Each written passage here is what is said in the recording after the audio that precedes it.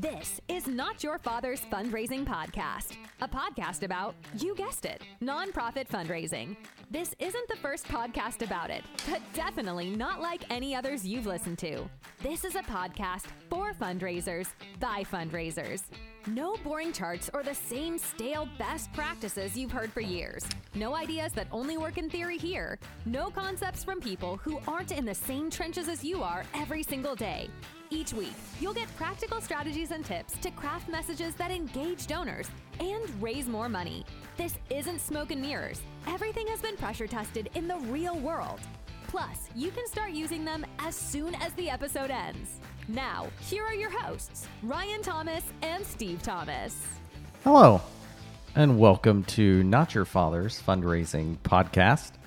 This is episode 11, Events That Raise Lots of Funds.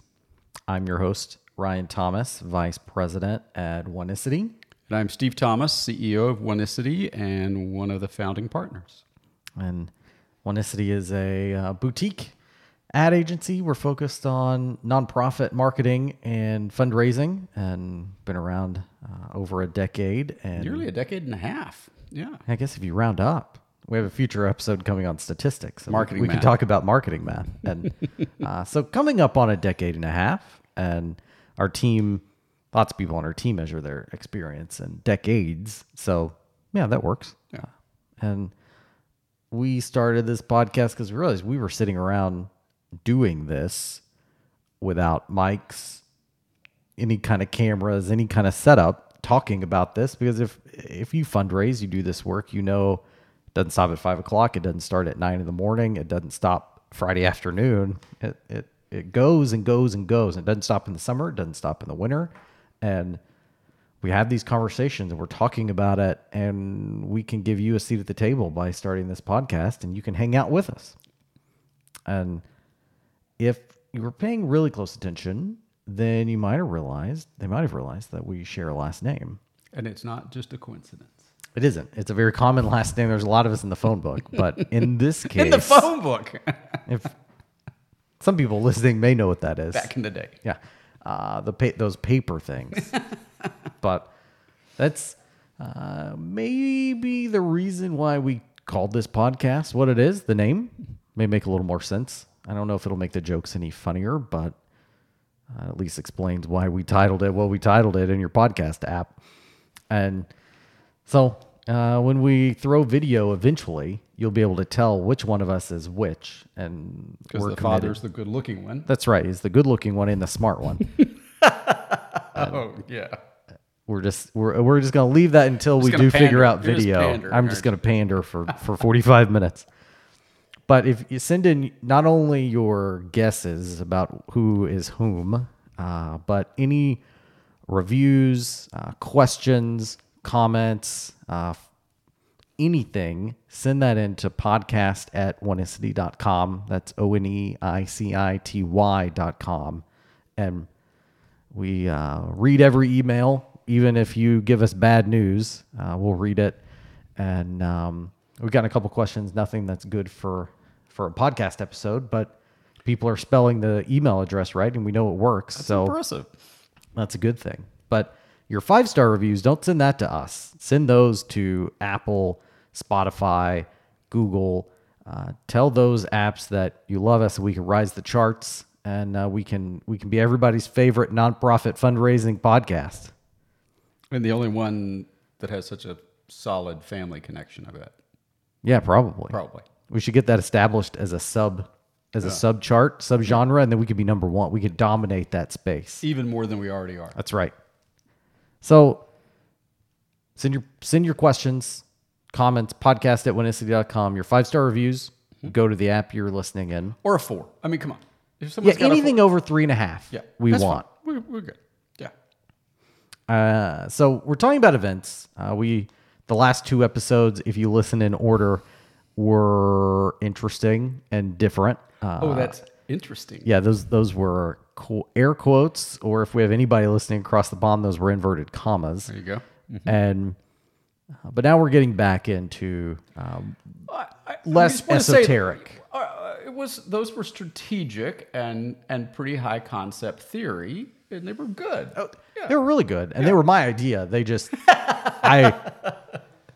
both times at about the 20-minute mark, I began to think this was not a good idea. This was harder than I thought it would be. It was challenging. And then I took the opportunity to just throw you curveball after curveball, and it was fun. You handled it well. It'll be great. It's we gonna be survived. great We survived. TV. We're still talking. Yeah, but sort of. in those episodes, we talked about why your leader, their habits, their weird idiosyncrasies, some of the things that make them them. You ought to include in your fundraising.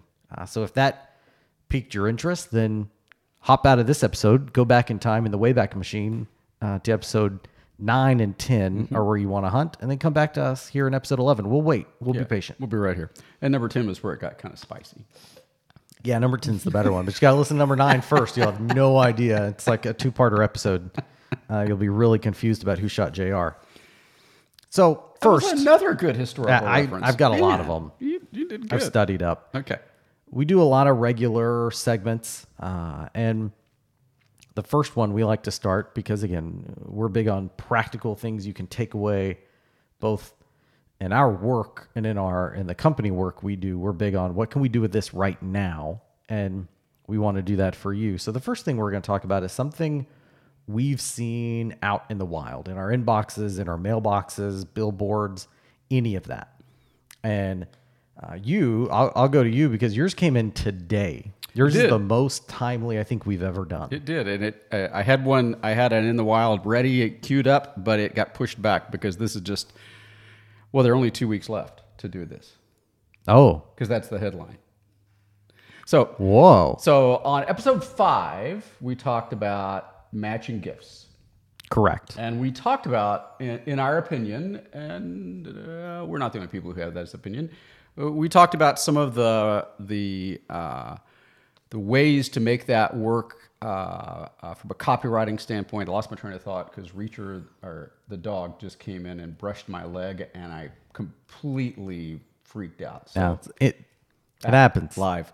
It's very clear we don't edit this in post. So anyway,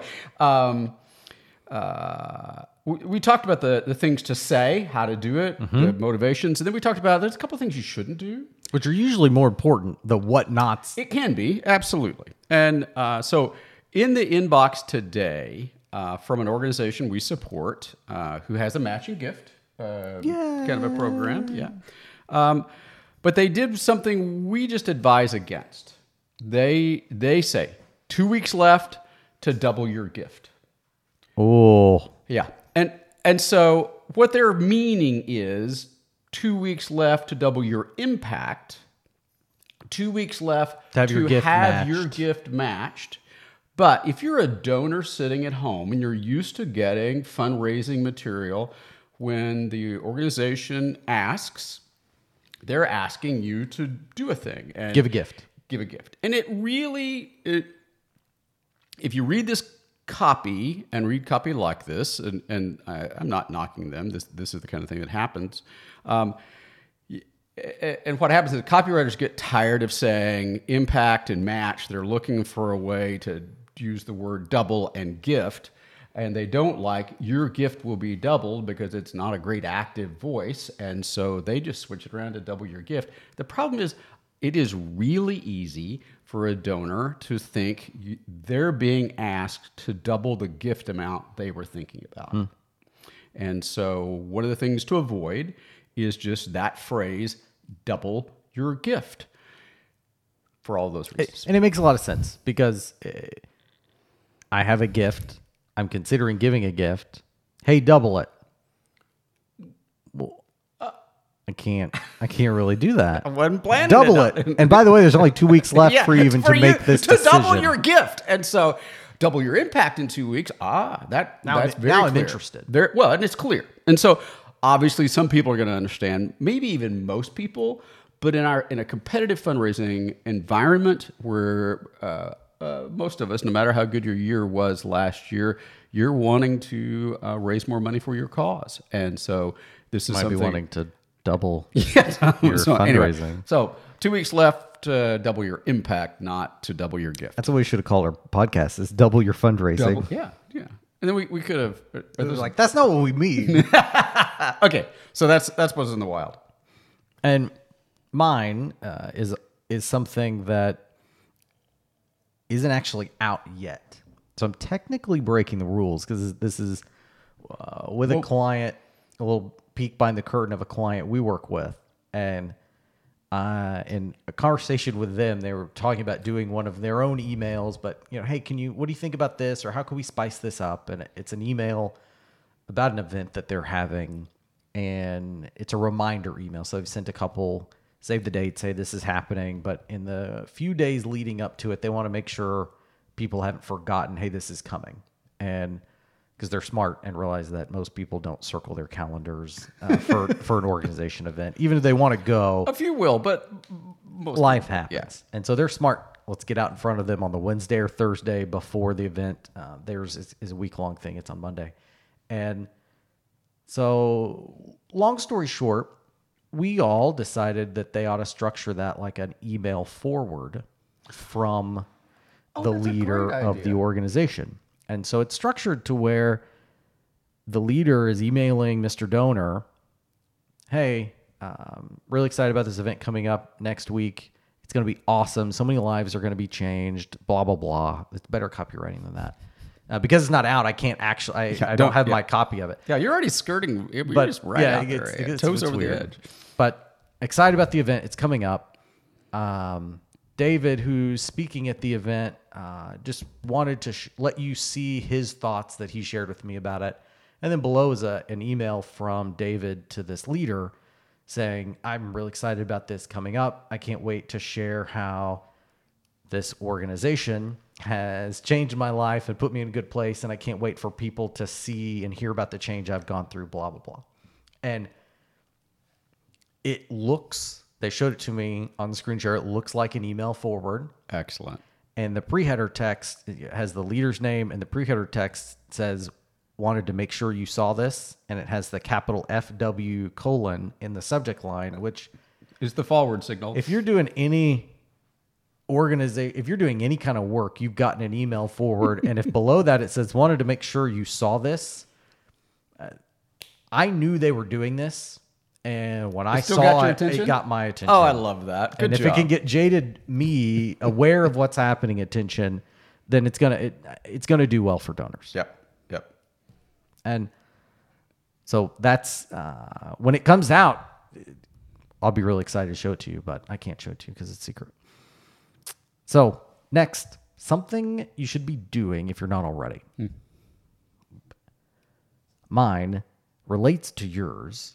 But it doesn't overlap, but it's really funny. We don't discuss these. Is in your review cycle. So after you create the work, you review the work, whether that's an agency who created the work and then you're looking at it, or you're at the agency creating the work, or you're at the organization and you're doing it internally. At some point, you're reviewing your work before it gets any type of finalized.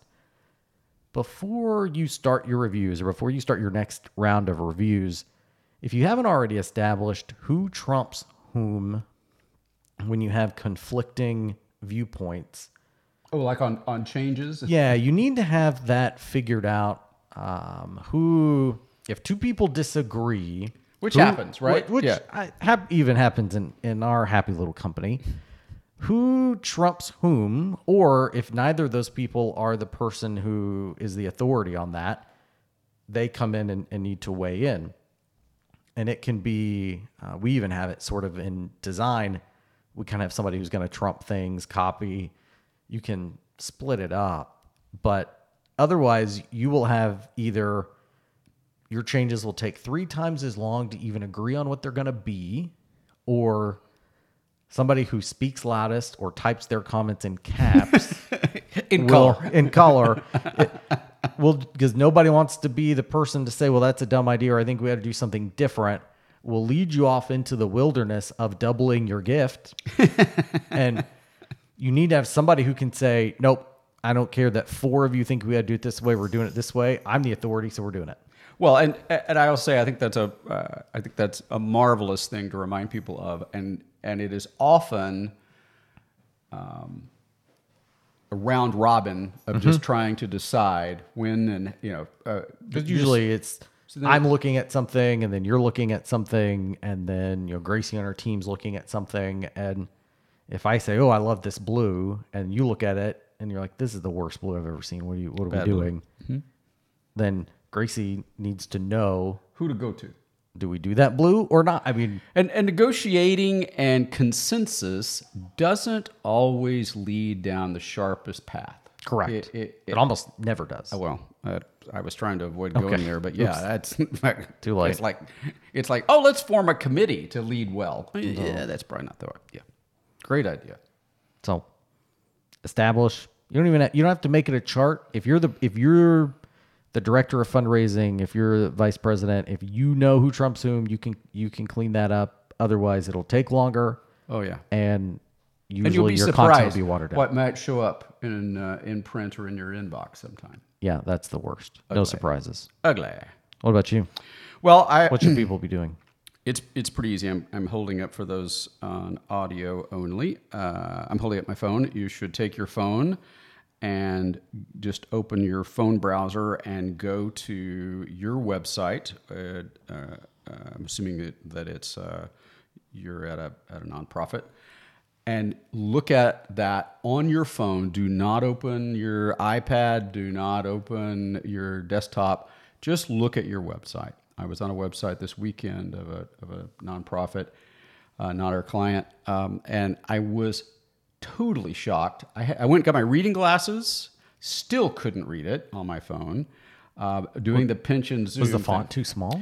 It was not mobile something. It was teeny. It looked like it'd been designed like in early 2000, and it was white letters on a black background, and there was just a lot going on that wasn't great. But if you will do that, in other podcasts we've talked about the Aunt Ruby test of getting somebody who knows nothing about your website to spend some time on it and tell you what you're trying to do, and give you some feedback. But so many people forget, or they begin on desktop and never do anything but a cursory look to mobile. And you're seeing what percentage of our client traffic from mobile devices? Oh, anywhere from 66 to, we have somebody who's 73% of their traffic is mobile. Yeah. So the days of mobile being half are mostly over. Yeah. And those clients are not only Bay Area, fancy schmancy. This is all over the place. And so Now, center of the country is like 2/3, 66. Yeah. So anyway, you're just take a minute, and you'll see things that won't require redesign, hopefully, but will just require going in. And then the other thing that happens is so many sites are based in WordPress or Wix or some of those kind of platforms, and sometimes an update rolls through and It knocks you back. doesn't do what you want. So it'll take you 5 minutes. You may or may not see. If you don't see anything on it, just feel the celebratory moment of what a great organization with a great website. And if you see a few things that need changing, get busy. Yeah, but don't. It can be easy to see in that situation, see stuff that's wrong, beat yourself up about it, and have paralysis by analysis. Just pretend it's not your website. Yeah. Make a list of, I don't like this, and then just execute the list. Yeah, pick up the phone and start yelling at people. That's the Yeah, way to go with that's what you always do. I do not. I never yell at anybody. Okay. So, events that raise funds, events that raise money. We're recording this in mid-2021, so things are starting to open up. But regardless of when you're listening to this, you probably remember that in 2020, events took a bit of a hit. There was a thing. And there were some organizations that pivoted to virtual events. Some did hybrid. Some said, well, if we can't do this gala like we've always done it, we're not going to do it at all. Yeah, you're just going to have to miss out on our chicken dinner. Yeah. Oh, gosh. And I even saw some saying we're going to do all ours on a Facebook Live. Oh, yeah. That's a good one. There were lots of ways people were trying to do events in 2020, and it was weird. But in the last half of 2021, it's likely that things are going to get closer to normal. So we're going to talk a little bit about at this time of year what you ought to be doing, but we're going to spend a lot of time in general because we don't want to date ourselves. One of us is very age attentive and worried about wanting to sound or be older.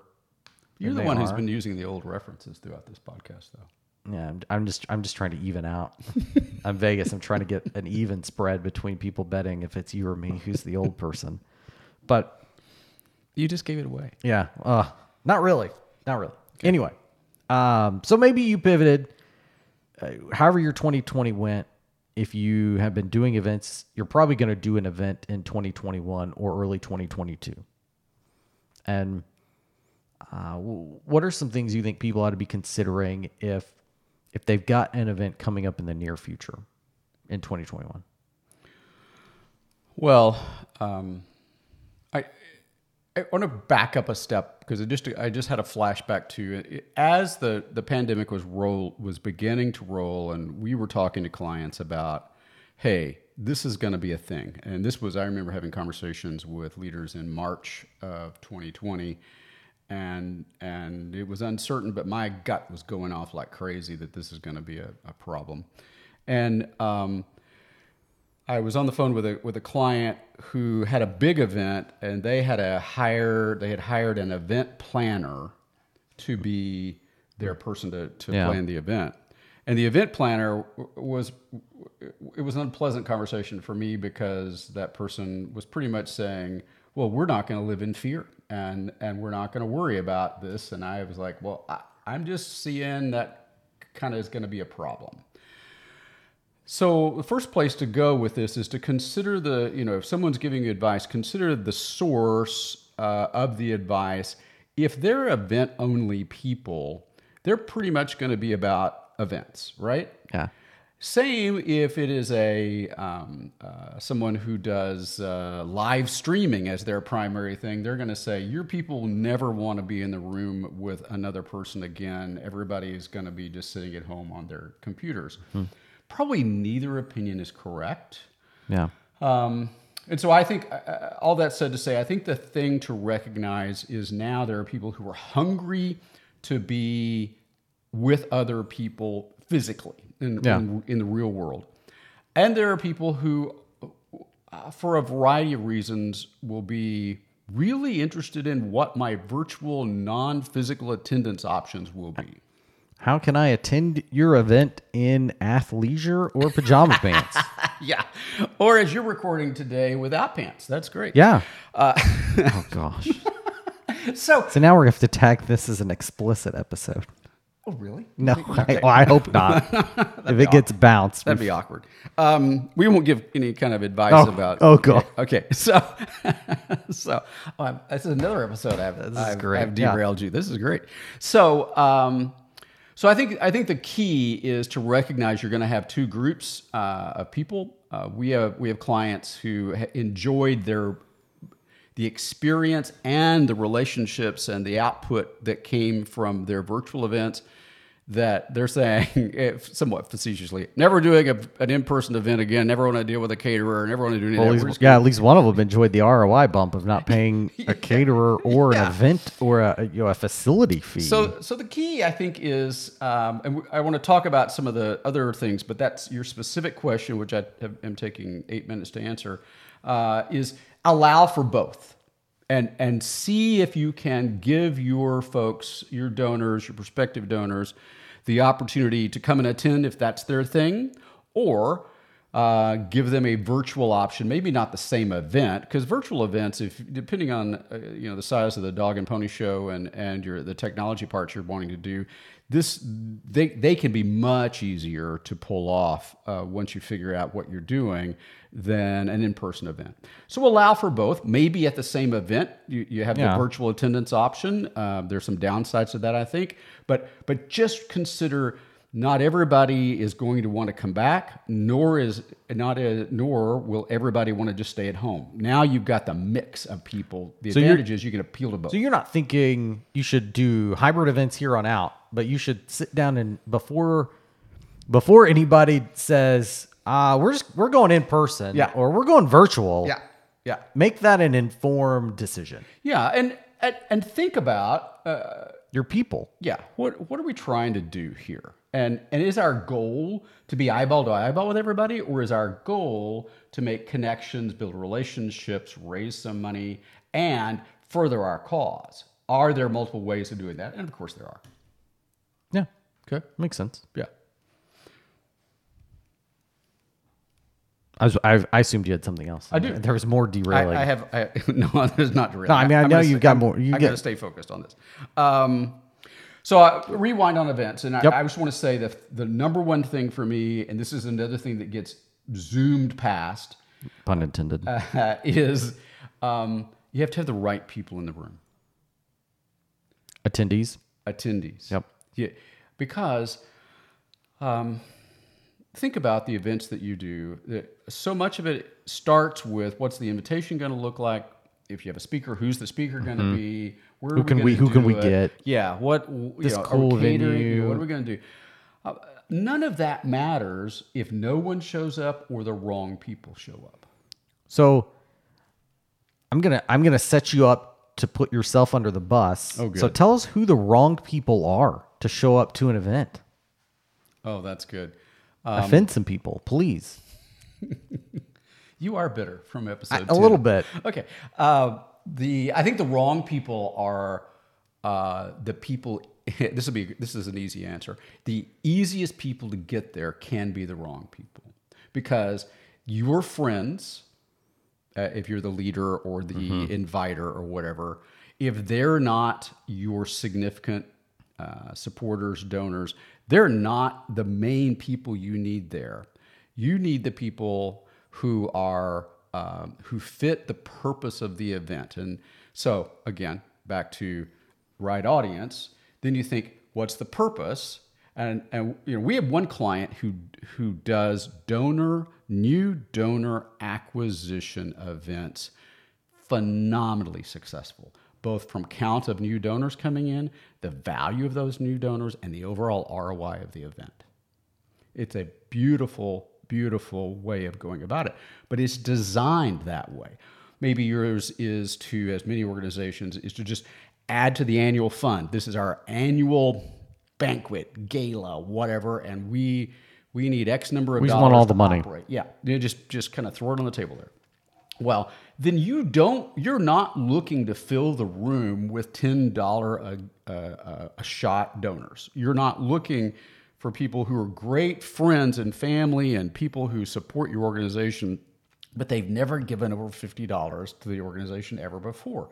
That's probably not ideal for who comes in. So you're looking for the people that fit the purpose of the event, and Fit your goal. who fits? Who do you want there?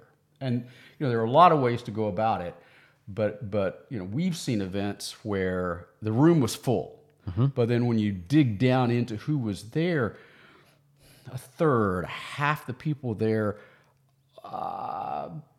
don't even fit loosely the ideal group to be there.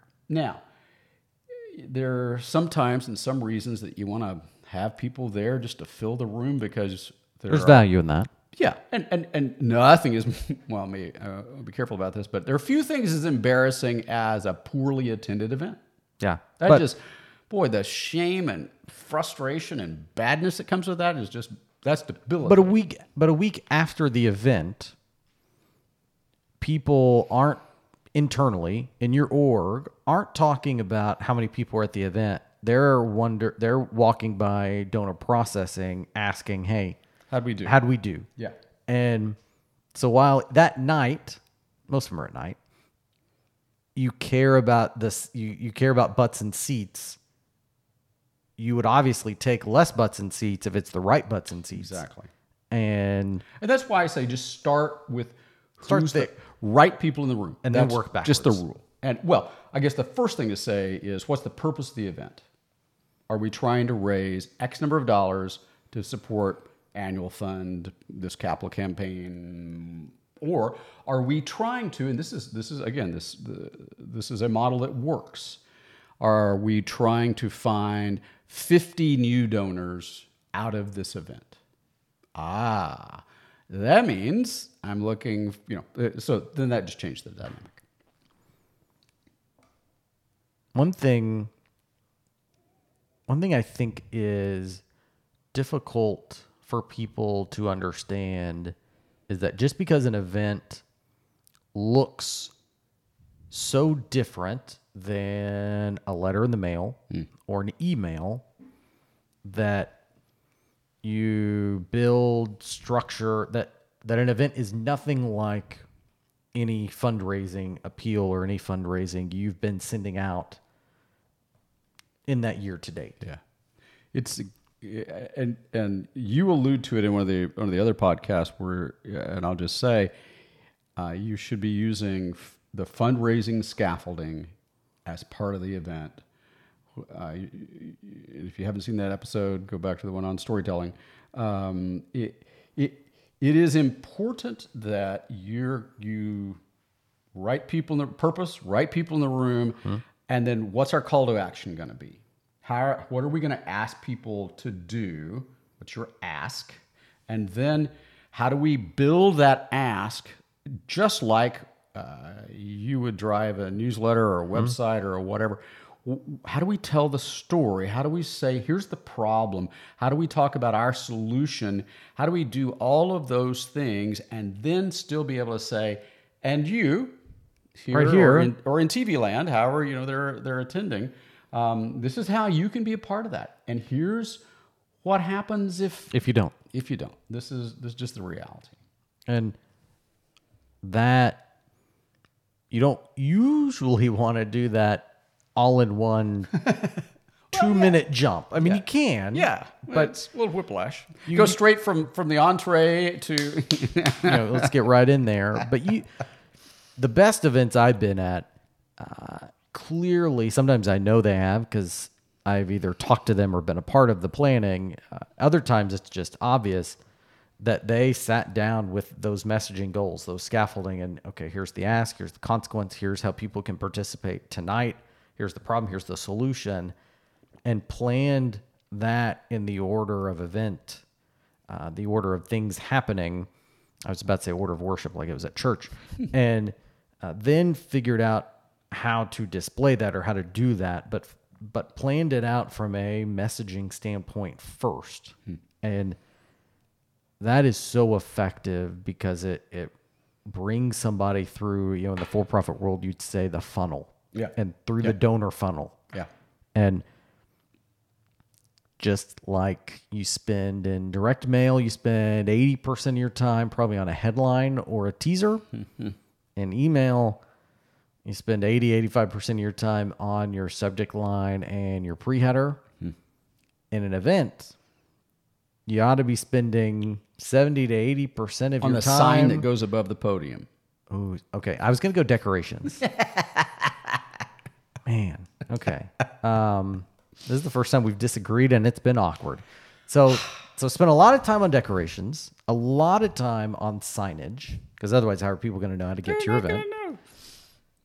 The rest of your time, spend on the ask. Yeah, got to make it the ask. And So what's the most important thing people often overlook when they're even thinking or planning the ask? And I know you're probably thinking the same thing I am. Well, I don't know. Oh, we're gonna find out. Go ahead. Who? Oh, who makes the ask? Yeah. Yeah. Okay, so this will get me in trouble, but I'm. Oh, this is good. This is payback. Finally. So I have been a part of a bunch of events. We all have, and some of the most miserable experiences I have had is when it's a well-designed event.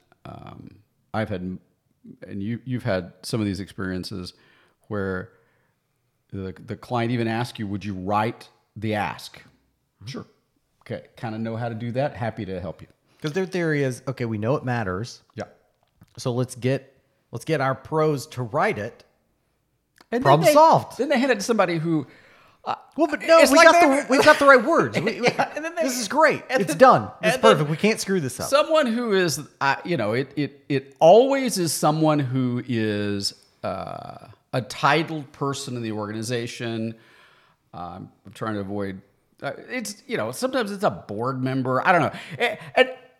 And they mumble their way through, or they joke their way through, or they read it off the paper. They read it off the paper, but not well. And okay, so if you rehearse anything, the ask is the place to rehearse it. And that is because you've laid all this track. You've spent a bazillion person hours on your team, in the organization, maybe through hiring people to help. Don't fumble the ball, or no, don't spike the ball before you cross the goal line. Go with a football metaphor. Dive across the finish line, the goal line. Don't leave it left. And it's not just from the podium that can happen. Mm-hmm. Oh yeah. Okay, I was at one event a few years ago, and I was so proud to be associated with the organization. They do great work, but the event was on rails. I mean, you were even having a good time. There was a teary moment. The food was good. The videos worked. The CEO didn't go long. I mean, and the close was awesome. And the form they were asking you to fill out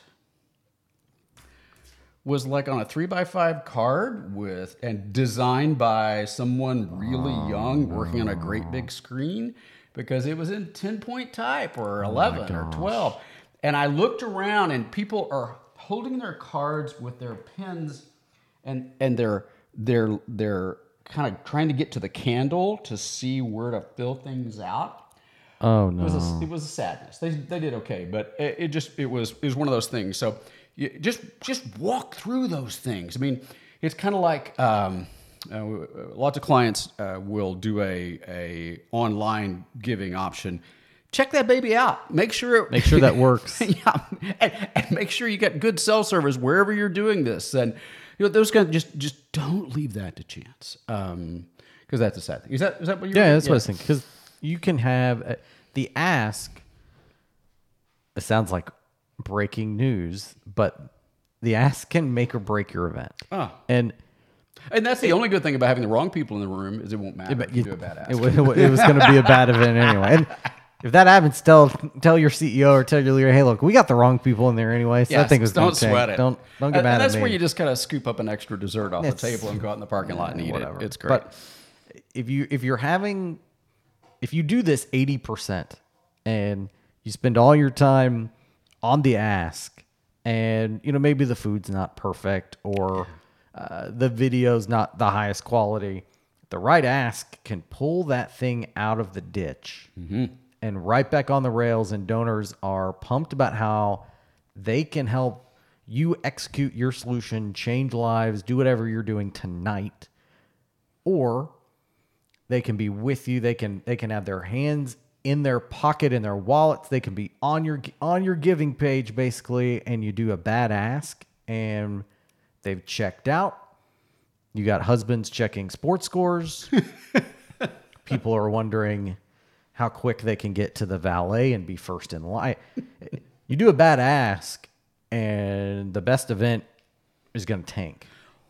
You and I were both at an event a few years ago where the client did everything right. It was rolling. And one of the things I remember, because I'm not sure I'd ever seen this before at a big event, was they couldn't get people to leave. Oh, yeah.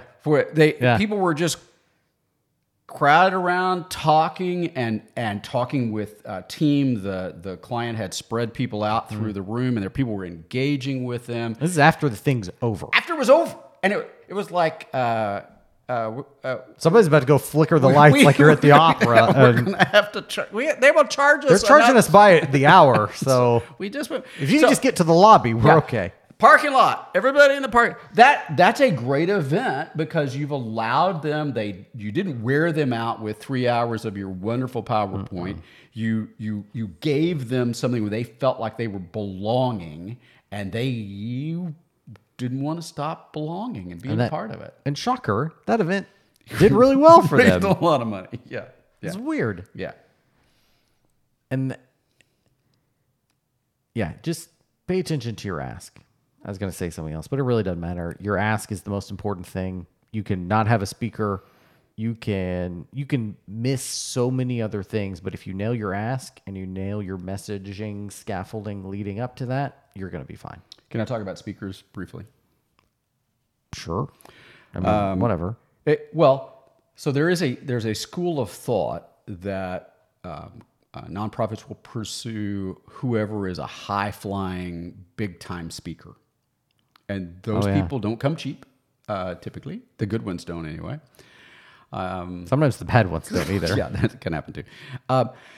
And then it is a bit of a game and a contest. And one of the things that's tough about that is in our world, not only are you competing with people coming out of whatever their experience in the pandemic was, and they have this thing called television and the internet. So they're seeing and able to access content that is pretty impressive. And whoever you're picking, they can go on, if they want to hear that person speak, they can go on YouTube and hear them speak. That's no problem. Yeah. And so don't put everything on the magic speaker person. Put it all on the message and the relationship and the cause, not this one slice, because you can get a lot of weight put down on one part of the festivities that may not go the way you think it's going to go. Well, if that person that you put all your eggs in the basket for, if they don't have more than a tangential, maybe at best, relationship between their story and your organization, people are just going to kind of subconsciously wonder. No one will be sitting there thinking, well, I wonder why he's here. Yeah. This doesn't really apply, Yeah. but it won't be knocked home. Yeah, to you the don't heart want them of to the go, donor. well, that's Okay, nice. that was cool. Yeah. I'd never heard them before.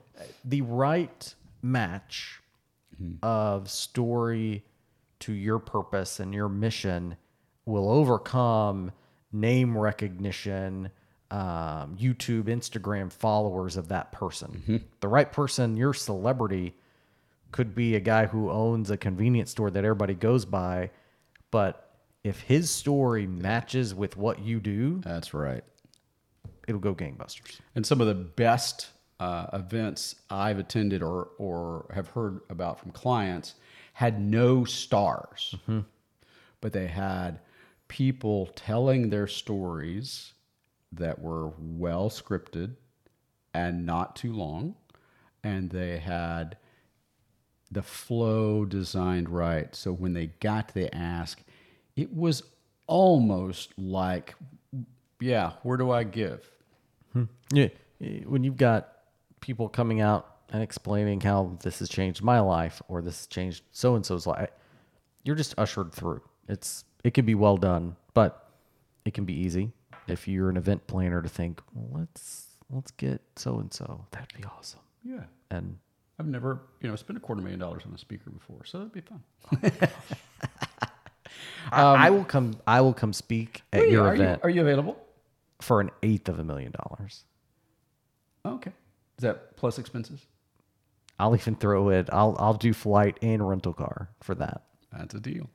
And I've made a lot of mistakes in my life, so odds are my mistakes apply to your organization. Willing to tell it. I'll give you a where it list. connects. I'll give you a list of my biggest mistakes, and you can choose That's which are the to greatest hits. Podcast at oneisty.com. Podcast at oneistu.com. Okay, I'm going to look back at my list of things I was going to try to be sure I covered.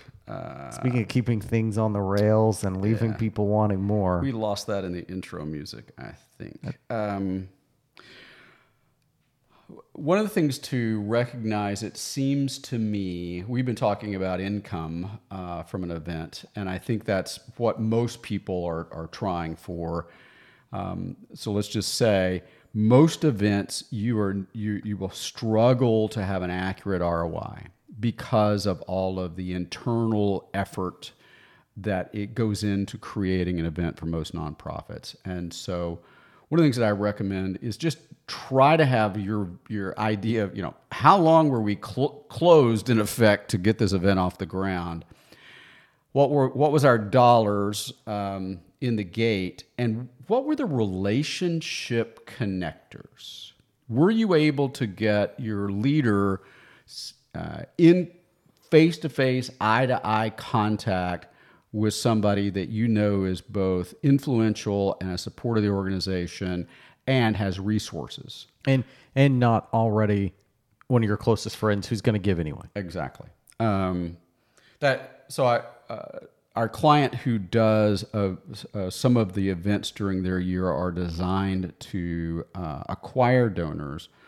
One of the ways they do that is through table sponsors, which is that's a thing.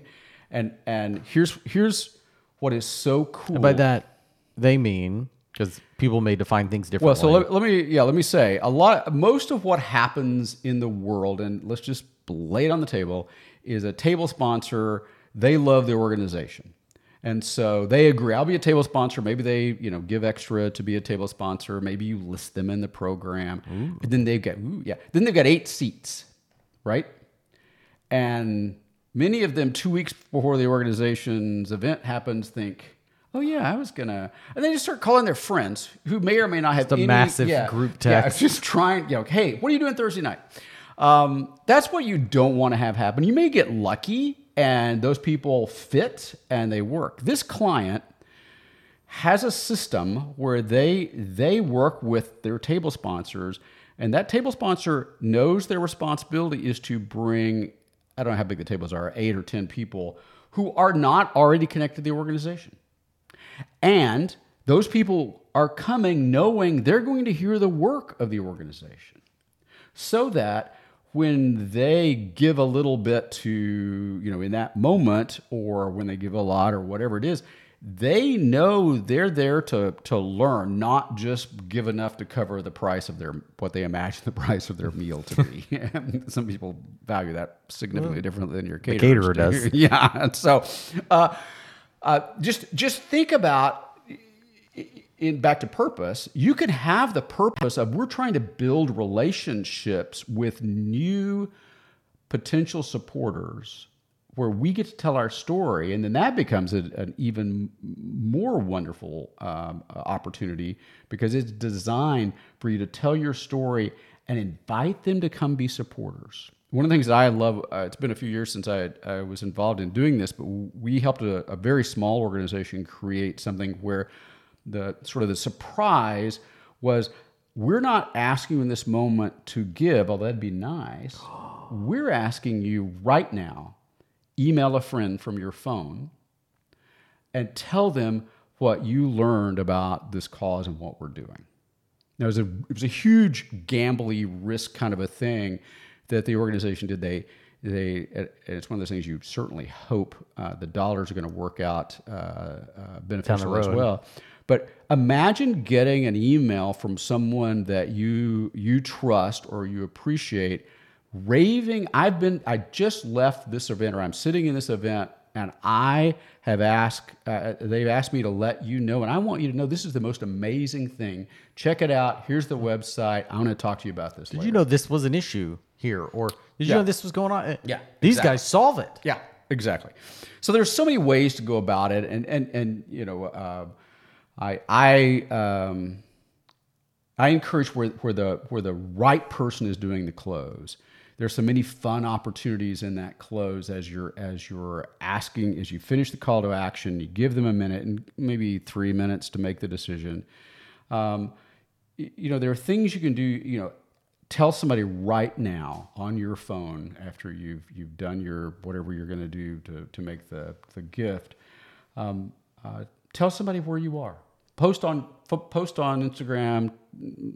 Enable location sharing. Yeah, tracking, how are you going to do it? Just tell someone right now about your experience, because that's why if you've done a good job, there's glow. It's exciting. This is a moment, right? So that's really cool. Sometime let's talk about, because there's a niche of events that don't really fit this, that are sort of in the major donor, mega major donor, major donor kind of group, that are retreat type things where you pull people away, and there's Hold them hostage. yeah. Well, it's usually a little kinder than that, but anyway, it's that idea, and that's something that many people know about, but don't actually know how they work, and don't know what are the key components, and don't know whether that would fit them or not. And we could talk about that at some point, but that's another special genre of events that most people don't need to deal with. But you can do these kind of things. So you're saying most people don't deal with this, but we should do an episode on it. I didn't mean to say it that way. Okay.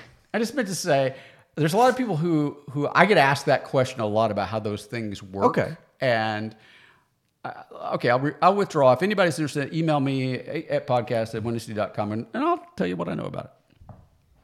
I just like the You were we so- got to do this. You were so now, bitter. not a lot of people deal with this. You're so bitter when but I did we you should in totally do episode this. 10. That really it changed things. It's for good. you.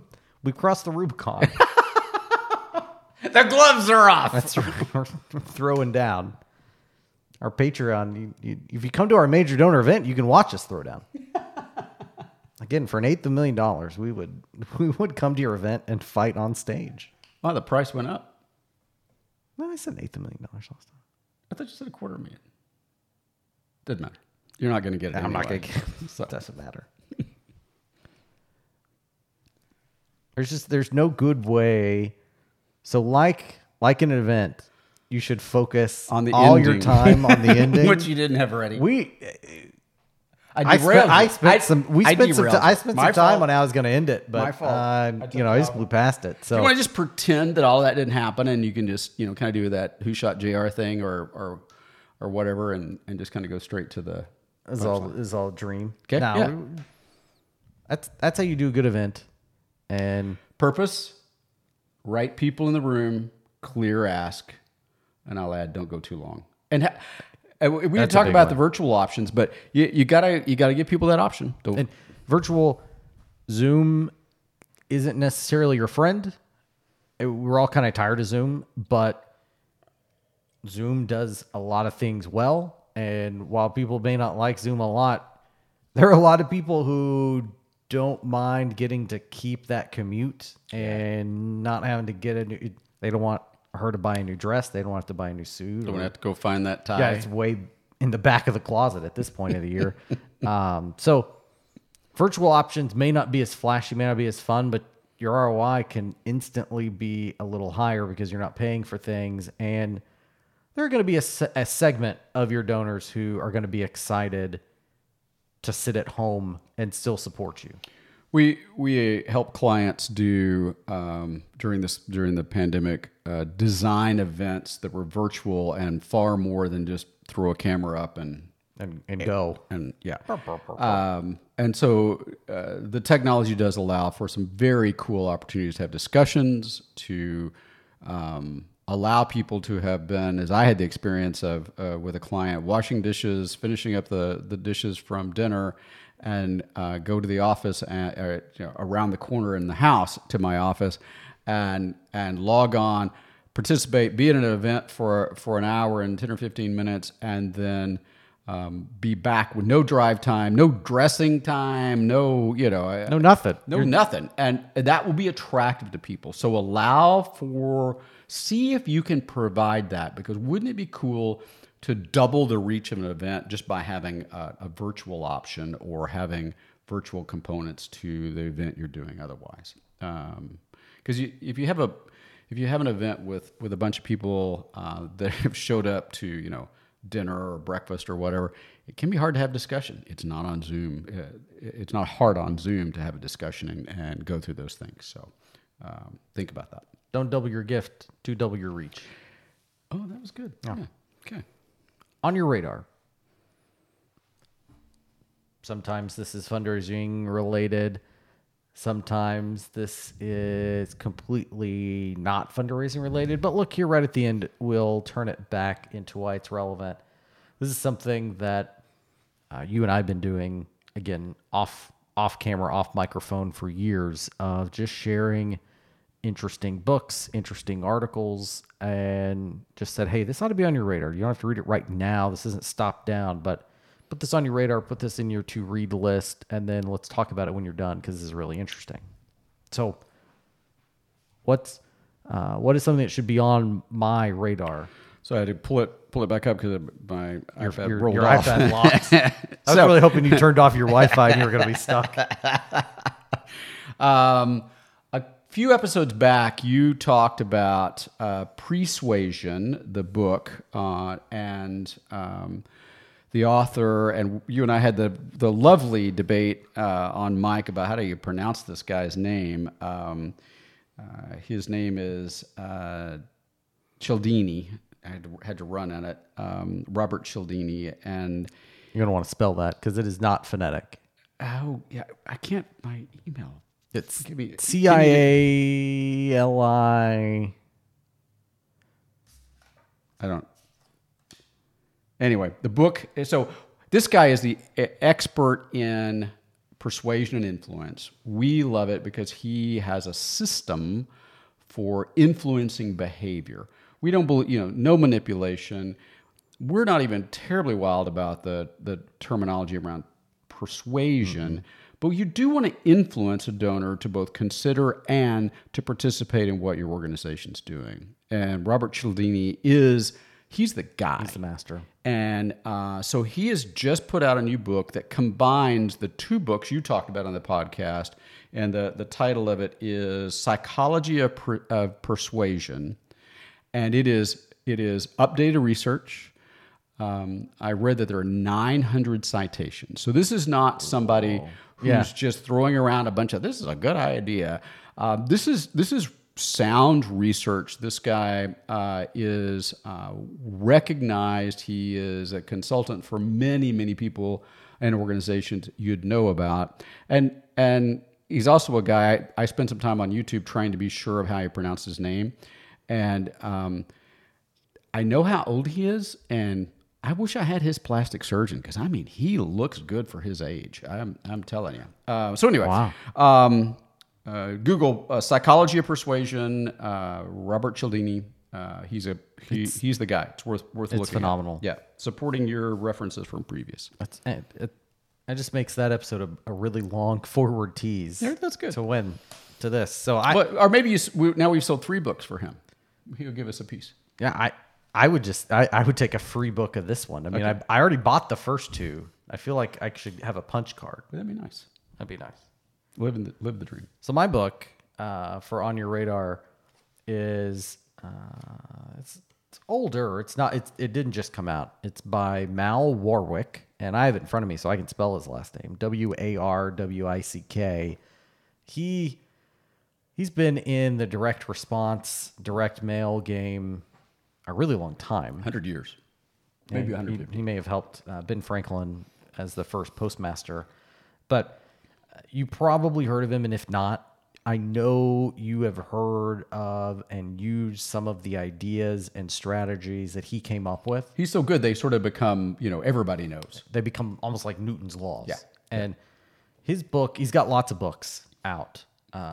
But the one that is not just my favorite, but I think is the most relevant all the time is Fundraising When Money is Tight.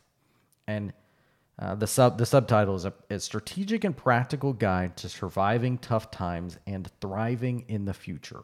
And it's really that subtitle that gets me because it is strategic. He gives you a 30,000 foot view. Why in tough times you ought to audit all your fundraising, everything you're doing to see what fat ought to get cut. And then Is that where he does the ranking? The list? Yeah. Yeah, and then he says, but here are the things someone is going to tell you to cut that you should absolutely not cut. That's right. Yeah.